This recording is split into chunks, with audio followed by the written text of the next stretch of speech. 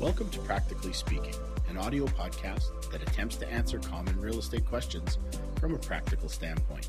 I'm your host, Brian Statt, Provincial Practice Advisor for the Alberta Real Estate Association. Today we ask the question, where does intellectual property fit into real estate? Licenses, trademarks, and copyrights, oh my. All of these are vehicles for securing intellectual property rights for everything from pictures to text. But the intellectual property issue relates to any media created by an individual or company being owned by that creator forever, unless they explicitly sign away those rights or license usage to another entity. Thoroughly confused? Let's just say the one who made it owns it and has the sole right to use it. That's simpler.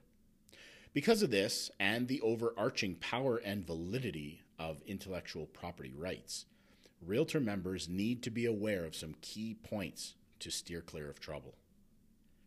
First, let's talk about pictures of your listing. When a realtor takes a listing, the listing photos, including in some cases drone photos or videos, are a big part of attracting a buyer to view the home.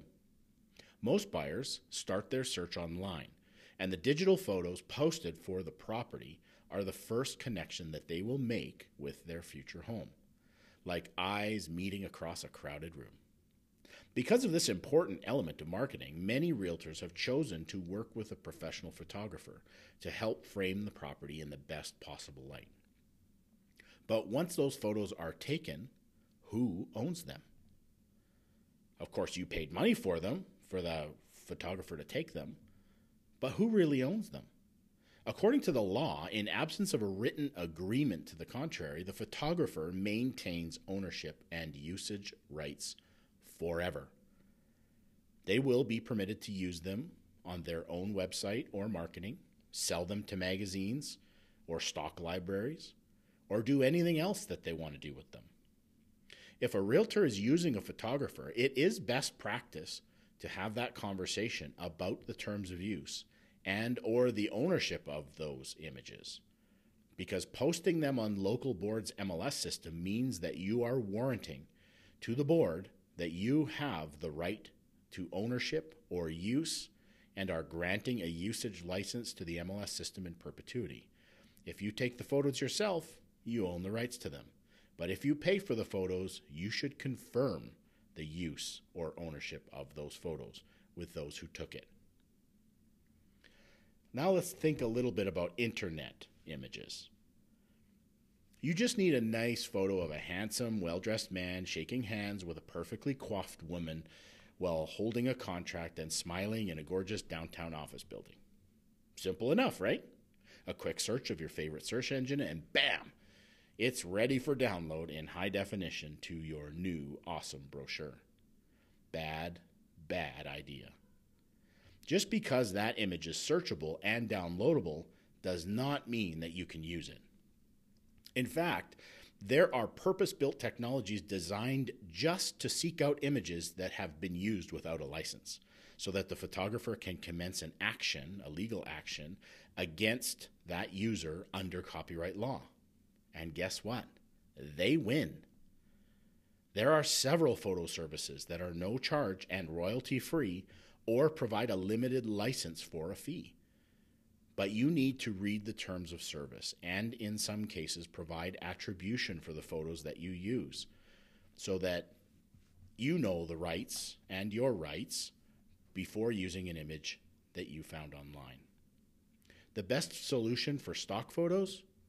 Well, I would suggest you grab your camera or that awesome smartphone in your pocket and do a weekly photo walk in the town where you live, or the neighborhood where you live. Every single picture that you take yourself on your device is yours forever in perpetuity, and you can use it however you would like. And you might be surprised at your previously unknown photographic skills.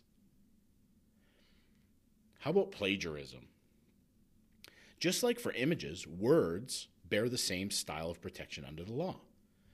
Just like they drilled into you in school, you cannot plagiarize an author of a novel or a textbook.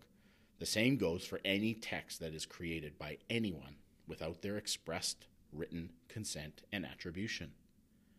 If a realtor writes their own remarks for a listing, that becomes their own intellectual property and cannot be used in whole or in part by anyone else, including a future listing realtor of that same property.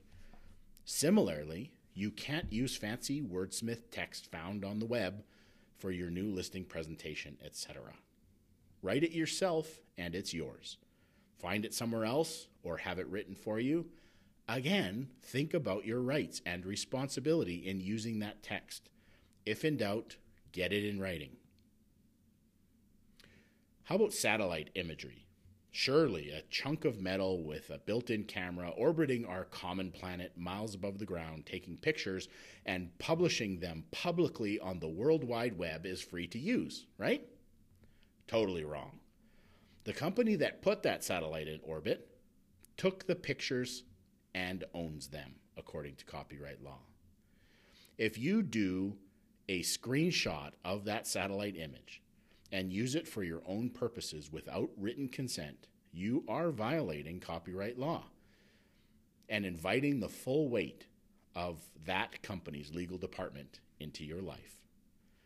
Many folks don't know that most local municipalities actually take their own high-resolution images of their own jurisdictions, and they can be obtained legally for a fee if you are trying to get that perfect shot of a new acreage listing. Finally, let's consider forms. Since we are on the topic and well marinated in the idea of intellectual property by now, it bears mentioning that the dozens of area forms that all realtors in Alberta have access to have been created over many years at great cost to the membership. The content is so well respected and proven through practice and legal defense that this forms a huge benefit for all realtors in Alberta, but only realtors in Alberta. The forms themselves are protected by trademark and copyright as original intellectual property and permitted for use by realtors, but are not permitted for use by anyone else without the written consent of area, and may never be distributed by members for non-authorized use, such as to consumers. Those forms are for realtors' use only, and if they are a member of the Alberta Real Estate Association. It needs not be mentioned that this podcast only scratches the surface of this very weighty subject, and some who are listening are rightly biting their nails as they anticipate how to correct some business practices in light of this new information. Take heart that a simple understanding of the basic principle of intellectual property will help guide you to simply think about the use of media in your business and spare you any legal wrangling. Remember, if you didn't create it, you don't own it. Thank you for listening to this episode of Practically Speaking. If you enjoy these very practical episodes, share them with your friends. And take a moment to rate and review us in the podcast app that you are using to help others find us. But remember, practically speaking, the best transaction-specific advice comes from your local realtor.